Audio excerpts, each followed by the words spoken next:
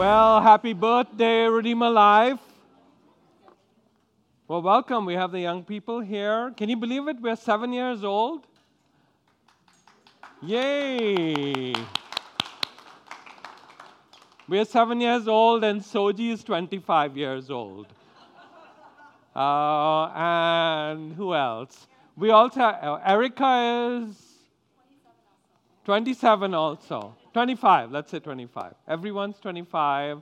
25, 25, 7 is Redeemer Life, and Sean is 25? 26. Well, 7 is a good age, right? Do you remember when you were 7? You do? What happened? How many of you remember when you were 7? You remember? Did you have a birthday party at Chuck E. Cheese or? There was a Chuck E. Cheese? No, Chuck E. Cheese has been around forever. Sorry? Oh, you came from Korea and at the age of 7 you had Chuck E. Cheese? No? Oh, you were 7 when you came here. My goodness, yeah. So, exciting age. 7 is an exciting age. 7 years old. Of course, this was a 3-year period of gestation. This was a long pregnancy. When Redeemer Life was being birthed, it took 3 years. And then at the end of 3rd year, Redeemer Life was born, and so now it's 7 years. This is amazing, quite amazing. We do have some of the original people here. I don't know if you have pictures of those. David, did you put the pictures of people there? No. We should do that at some point. Get all those people who looked like they were 7 years old 7 years ago, and now we are 7. What do you think of the age 7? Is 7 a good age? What about kids? You have kids that were 7 and are older now. What describes a kid that's 7 years old? Very active.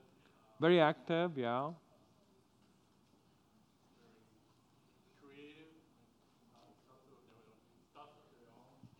Okay, active, creative.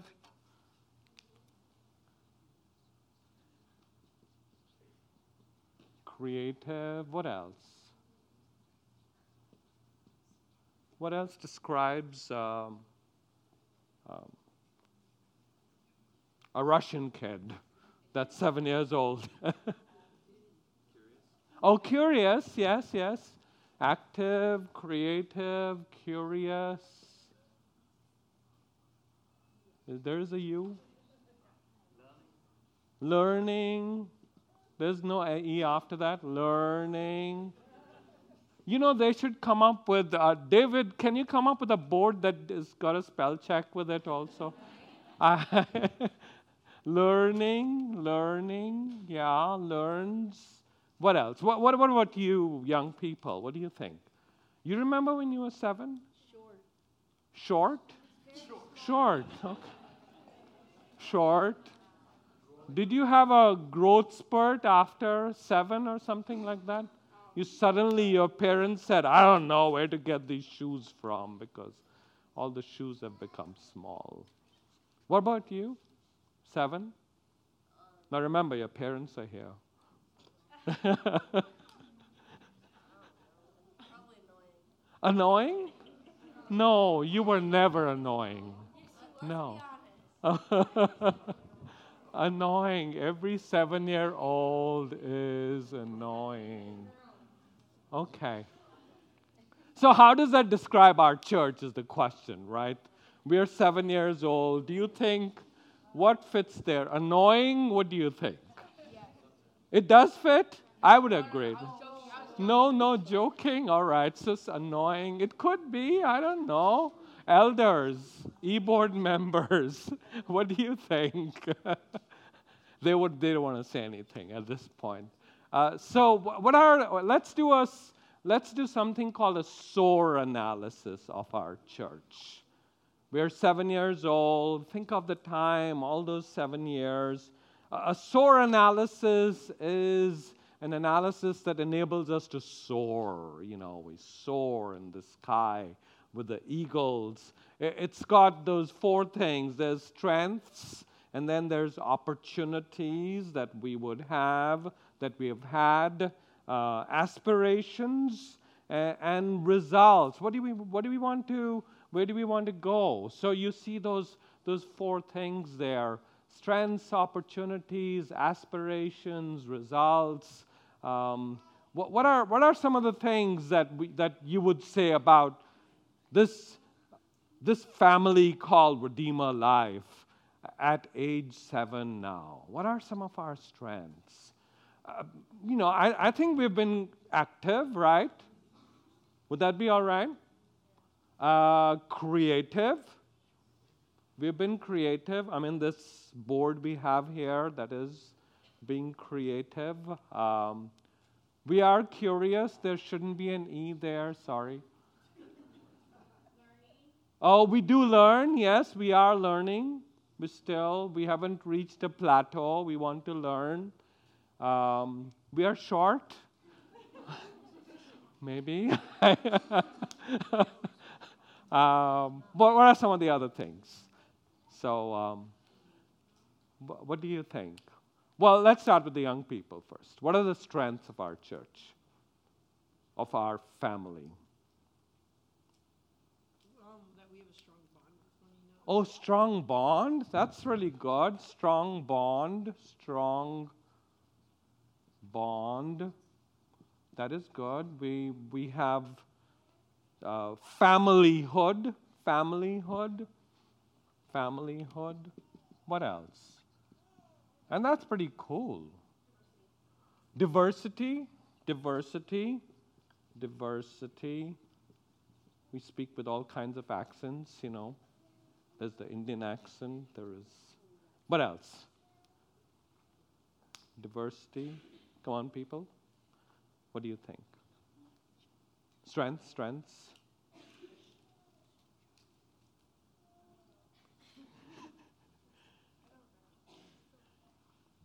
That's okay. Strengths. Or people at the back. Oh, friendly. Yes. We are friendly.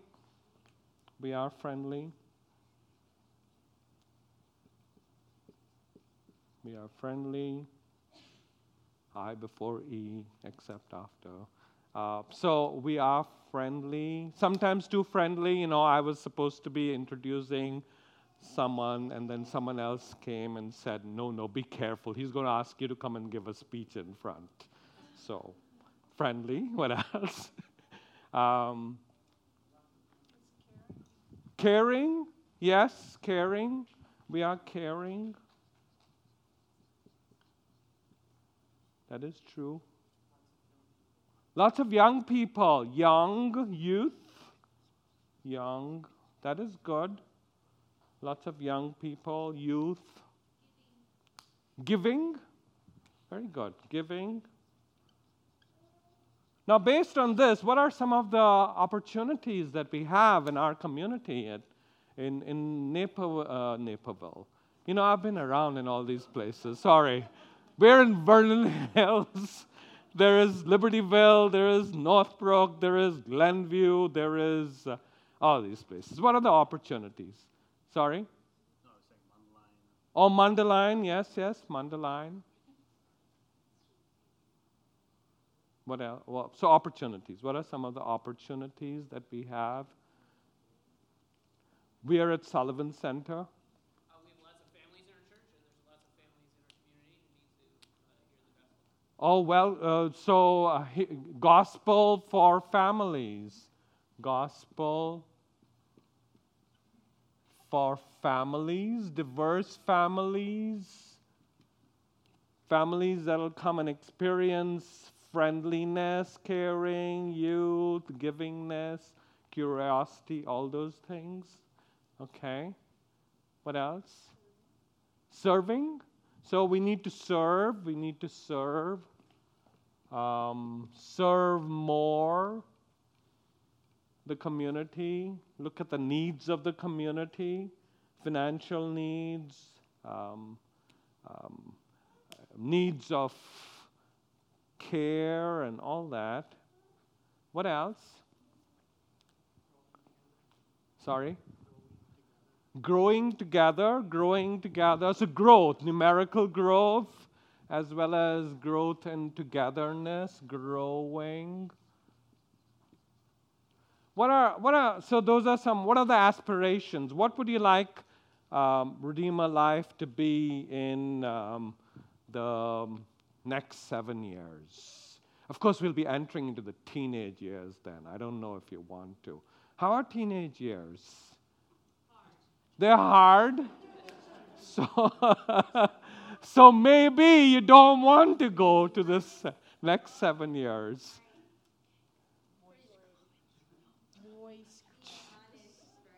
Yes. As a church, we all are broken, right? So we need to come with being open and being broken, right? As a person, you want to be broken because no one's perfect, right? So hardship, real is important. So aspire to openness. Recognize brokenness, aspire to openness. Okay. Recognize brokenness. Aspire to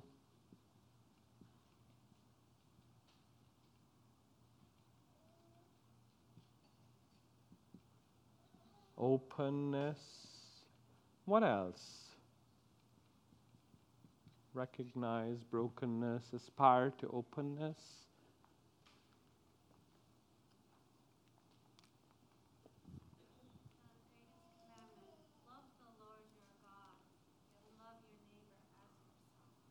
So aspire to the very nucleus of the gospel, loving with everything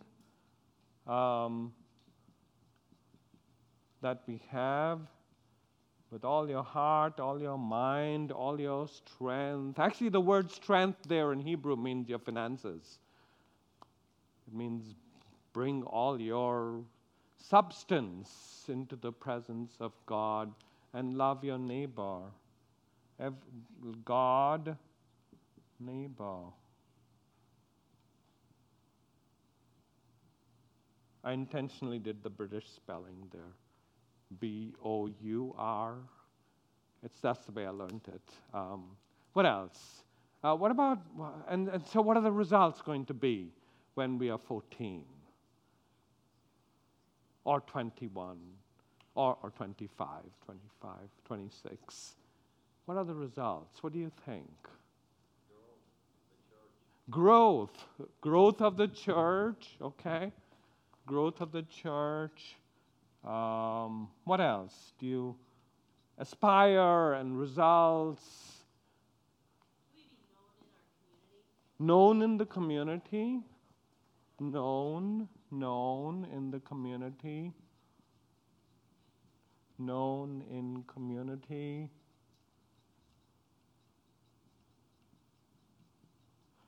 Maybe do church planting so that there is 10 more every 7 years. One more Redeemer Life somewhere. What do you think? Every 7 years, is that a good goal? One more Redeemer Life. Born in, I don't know, North Chicago, Waukegan, or something like that.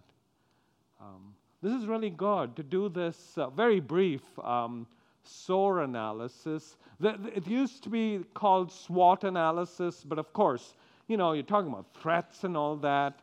Soaring is the idea that we want to go where God wants to enable us to go, to soar, to by His strength get from one stage to the next. And that's one of the things I want to kind of focus attention on very quickly we'll be going through a set of verses from the Bible where I kind of reflected on the number 7. What's the number 7 all about? Why is 7 important? 7 is an important number in the Bible, and you have this whole idea of sevens that I reflected on very often when I train for marathons or run the marathon. The first 7 miles is what I call the stressful miles. Those are there's a lot of stress. There is a lot of stress when you initially plant the church. The first 7 miles is full of stress. Now you can breathe a sigh of relief. The next 7 miles, I call them the sanguine, restful stage of running. Your heart comes to a stage of restfulness, and you're able to run. And then the next 7 miles after that is the steadfast stage. And then the finishing is what I call the soaring final stage. You get this final surge of energy and you say, I can do this. Oh, I've gone over the Heartbreak Hill in Boston, and I can do this now. And you soar. And so that is my hope, will be, as Redeemer Life goes on, we would go through this journey. But what we learn from the sevens in the Bible is the question. I'm very quickly going to go through certain sevens in the Bible from which we can, I hope, learn some lessons. So we're not going to go into a whole lot of details there. The first seven that I picked out is from Genesis chapter 2 and verse 2, where it says, in the 7th day God had finished the work he had been doing. So on the 7th day he rested from all his work. Then God blessed the 7th day and made it holy, because on it he rested from all the work of creating that he had done. So the question, of course, is, if God is God, why did he need to rest, right? God is God. Why did he need to rest? And the point there is that the word rest doesn't mean what we mean by rest. I worked so hard. I worked really hard. Now I want to rest in front of the television set or whatever. Don't bother me. That's not the word here. This is the word of the state of restfulness. And that's what God wants. It's the word Shabbat or Sabbath, which happens, of course, every 7th day. And it's not because you work so hard for 6 days that you come to the 7th day and you say, I want to just forget about work. But it's saying, no, it should remind me of the fact that I have now reached the stage of restfulness. And it's okay. I think the world needs to see that of us, right? The world needs to see that we are a group of people who know that restfulness, who know what it means to be restful in society. So Redeemer Life, it is our commission that on this 7th year we remember that we may carry out the message of God's restfulness in a restless society. The society is restless. They need to be around restful people. And so I hope we would do that. The next 7 that I want to pick out, now there's a number of 7s, I just picked out 10 of these, is what happens during the time of Noah's flood narrative. There's a number of 7s there. There's a lot of 7s there. There is this 7 days when the flood waters would begin. And then you go to, and that is, of course, you're not looking forward to it, because what is happening there is that people have been doing awful things to others, and because of that, people were dying. That is found in the preface to the flood narrative in Genesis chapter 6. So God says, I got to do something about this. I got to bring about a cleansing of society. And in some senses, I think that is a part of our responsibility, is to point out the brokennesses that we see all around us. the cutting edge of the gospel should never be minimized. That we point out. We don't shove things under the rug, but we say, look, society is breaking apart because of A, B, C, D, E, F, G, and maybe we'll get it wrong. But that's okay. Noah was a person of justice. And God used him to give the gospel to a society that was breaking apart, that was falling apart, and that was in need of cleansing. And so there is cleansing that takes place. But look at the end of the Noah narrative. Again, we're going through this very, very quickly. In Genesis chapter 8 and verse 4, there is the 7th month when the Ark of the Covenant comes and rests upon this mountain called Ararat. And in 8 and verse 10, it says, he waited for 7 more days, and then he sends out the dove. And then he sends out the dove for after another 7 days. And so you get this idea that the 7s is important there. And right in the midst of brokennesses, when people need healing, you send out the dove. It's this message of peacefulness. It's almost like as God hovered over the face of the waters, you send out a message of hopefulness. That yes, bad things have happened. Human beings face the consequences of the bad things they do. But we also give the good news of the gospel. And you'll always find the dove appearing in different situations, right? Through the Bible, you find the dove appearing when Jesus is baptized. You find the dove appearing in Nehemiah chapter 14. You find the dove appearing at crucial times where the gospel is given. So that's what I call Noah's soaring. And then when I want to go a little further there is other times that I've found the number 7 used is when Abraham goes into society and he sees people killing each other, doing awful things to each other. And there is a guy by the name of Abimelech. And Abraham goes to Abimelech and he says, come on, let's make a deal. I'll bring you 7 ewe lambs and let me sacrifice these in front of you so that we make a deal. And you would say, well, Abraham, what's wrong with you? Abimelech is pagan. You can't be making deals with pagans. But that's what someone like Abraham did in his journey called this marathon run. He was able to go and share the gospel with people like that. And my sense is that we need to be engaging with our community and with people that we would consider to be non-Christians.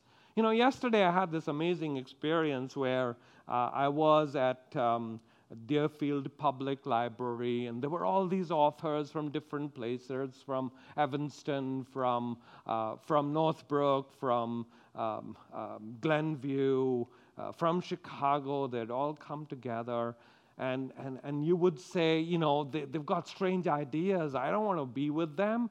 But the point was, that's what we need to be there. We need to engage with society. There's this lady sitting next to me, and she saw I looked like an Indian. She says, oh, I'm so taken. I'm a yoga teacher, she tells me, you know. And I said, I looked at her, and she says, this is so great. Can you tell me a little about yourself? And she says, yoga is just like Christianity and Judaism, and that's why I teach it. And we went on with the conversation, and I said to her, do you know that you're doing injustice to both Hinduism and to Christianity? Because that's not what yoga is. And she looked at me and she said, tell me more. And at the end of the conversation, I was able to give her the gospel. We need to do stuff like that. We need to get out into the malls. And we need to be talking to people. We need to get into our neighborhoods so that we are not just this holy huddle of people that like to do our own thing. That's what Abraham did. He went and he sacrificed the 7 ewe lambs at the end of the 7th day. And, I'm so thankful because there weren't any Christians, unfortunately, in this gathering yesterday. But one of the deans of Wheaton College came and he sat beside me.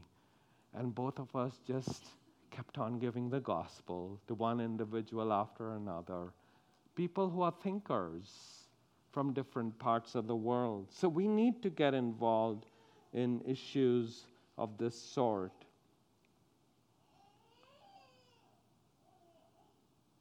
Let's go on further.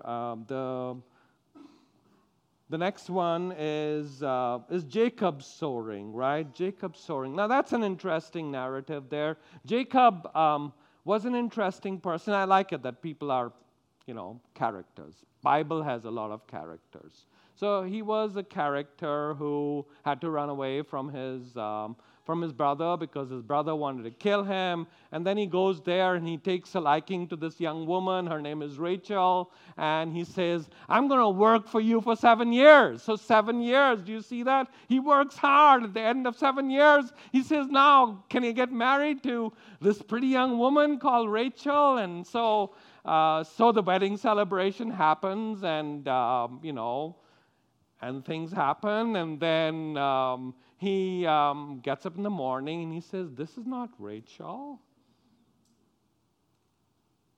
This is another woman, the other woman. So the father-in-law says, all right, you've got to work for another 7 years. So he said, sure, I will do that. But that's the stubborn person. And many times, we as Redeemer Life will need to be stubborn because stuff will happen. But we need to know what is the goal. And just like Jacob, we need to have this stick-to-itiveness. Stick to what God wants us to do according to our mission, according to our vision. And things may go wrong. There might be Labans in our life. But we have to stick to what God wants us to be. That's what it takes to go into all these statements that we have made here about becoming a community that brings about healing right in the midst of brokenness, a community that grows, a community that's known. Well, many times we'll have to just be very, very stubborn. And I like kids that are stubborn. I think 7-year-old kids are stubborn, right? I mean, they're hard to deal with. But don't you want kids to be stubborn? They're just like us. We were like that. Parents don't like stubborn kids, but we were stubborn. And that's why we are where we are. And that's what it takes, Redeemer Life, to be a church that goes on. So you have a whole series of 7s. I want to go fast forward to probably the very last 2. We won't go into the others there. The last 2 are the 7s that are found right at the end of number 9 and number 10, which it refers to something that's called the year of Jubilee. So would you arise and let's read these 2 last paragraphs together. One is from Leviticus chapter 25, and here's what it says, and let's read it together, may we please? Count off 7 Sabbath years, 7 times 7 years, so that the 7 Sabbath years amount to a period of 49 years.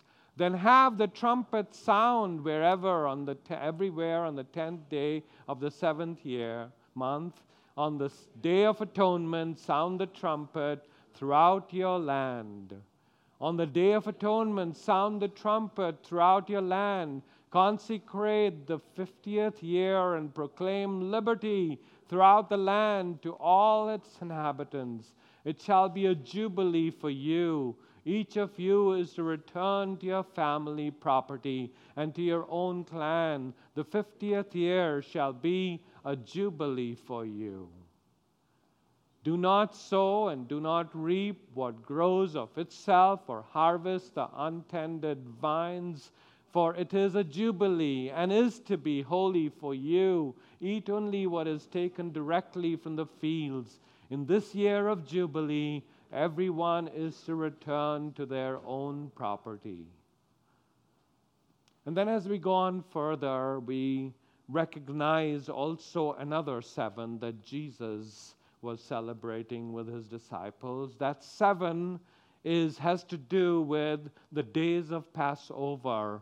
And so in Luke chapter 22, verses 7 to 16, it says together, "Then came the day of unleavened bread, in which the Passover lamb had to be sacrificed. Jesus sent Peter and John, saying, 'Go and make preparations for us to eat the Passover.' 'Where do you want us to prepare for it?' they asked.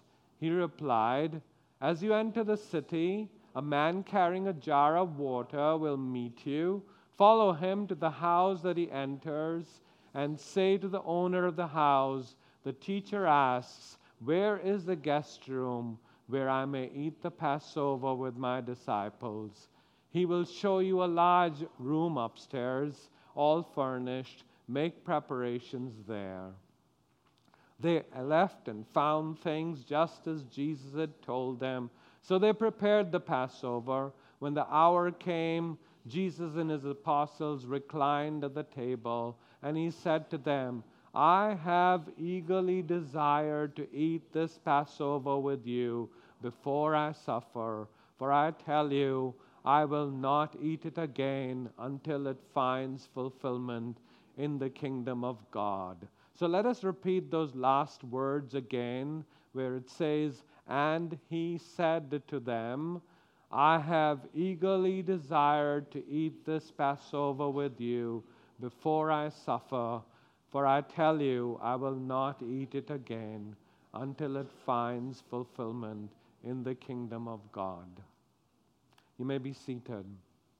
I want to focus attention on this last 7 here because I think it's so very poignant. Whole series of 7s: Passover, Sukkot, unleavened bread. Where, of course, you have this idea that something's going to happen. It happened during the time of Exodus. And then you come to the book of Leviticus. It says, do you know why you're celebrating all this? You're celebrating all this because a day will come when God will come down. He will incarnate among you. He will suffer. And he will die. But that's not the end, because the 7s go on and on and on. There's going to be another 7th day.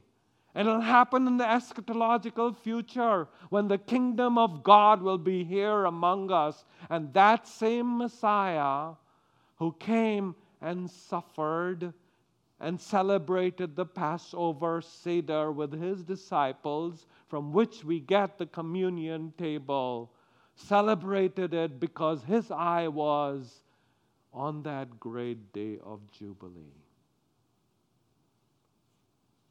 That is the mission of the church.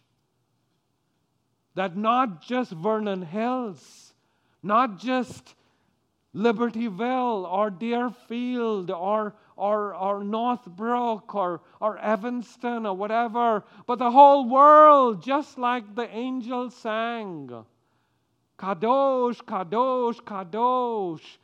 Adonai Elohim Sevaot Melochol Haaretz. The whole earth is full of his glory.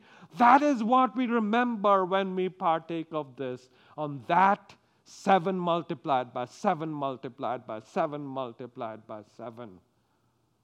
That is the mission of the church.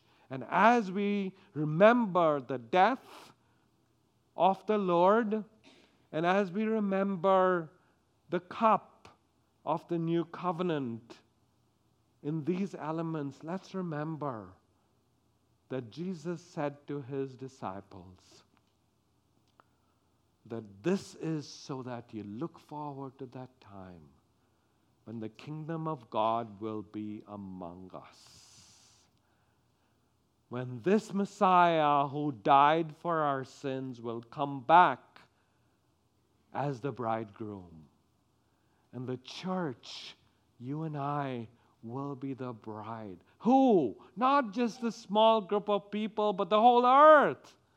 People of every tribe and tongue and language, from China, from North Korea, from Persia, Iran, from all of those countries where persecutions of Christians are taking place, there will be people who will recognize this Lord as King. That's the year of Jubilee. That's what we should keep in mind as we celebrate our birthday, O Redeemer life.